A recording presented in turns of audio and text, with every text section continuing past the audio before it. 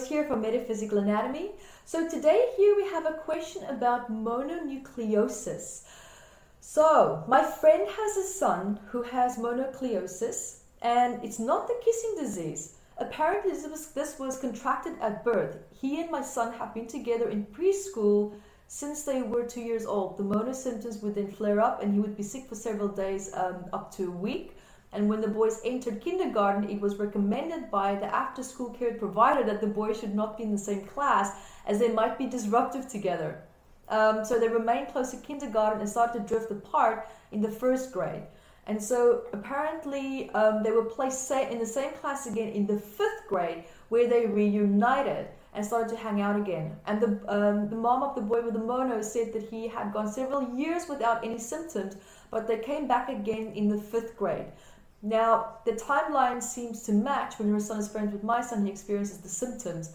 And when they're not friends, he goes symptom-free.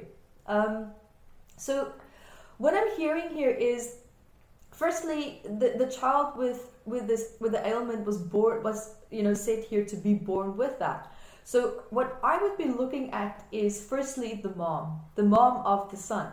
What was her emotional state like when she was pregnant with the child? Was she in a challenging relationship? Was she perhaps around people that did not respect her boundaries? Was she around people that made her feel intimidated or controlled or suppressed in some way or emotionally under attack?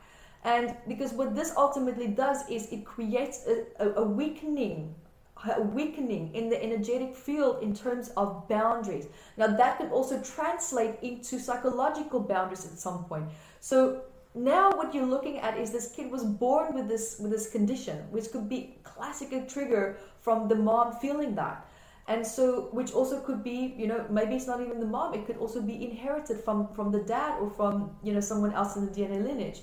But I feel more inclined to look at her pregnancy stages and what she was going through and feeling during that time. And I think what could be happening is that there's certain strong characteristics in your son maybe that could be triggering these weakened characteristics in the other child, then causing this ailment then to flare up as well. So maybe it could be that your son he's a very confident person, he's a very outspoken person, and the other kid is maybe not, and causing him perhaps to feel intimidated, causing him perhaps, unintendedly to feel attacked by the other, by your son's personality. It's not necessarily that anything went wrong there, but clearly there's a clash in terms of a misalignment regarding, personality types.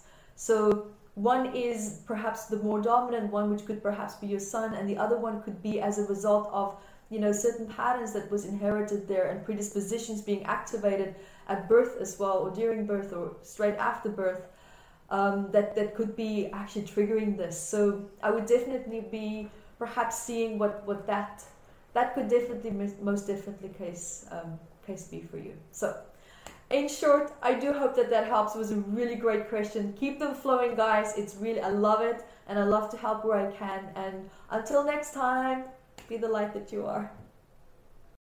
Thank you guys for joining me here. And also remember to subscribe to our math membership website. You can check out so much more. There's so many free healing courses there as well. Go to YvetteRose.com, see all the free master classes and events that we have coming up. There's always something happening on our platform. And we love to hear from you for the Ask Yvette episodes, but also for the psychosomatic patterns that you would love for us to talk about, especially when it comes to these books, the research that's in it. And there's so much to be learned and so much to be shared as well. So I love your questions. Let us know what's on your mind. Let us know what you would love me to address as well. Life challenges, it's endless. Guys, thank you so much for being here with me today. And remember to subscribe so that you can stay up to date with the latest and greatest videos that's coming out just for you. Until next time, be the light that you are.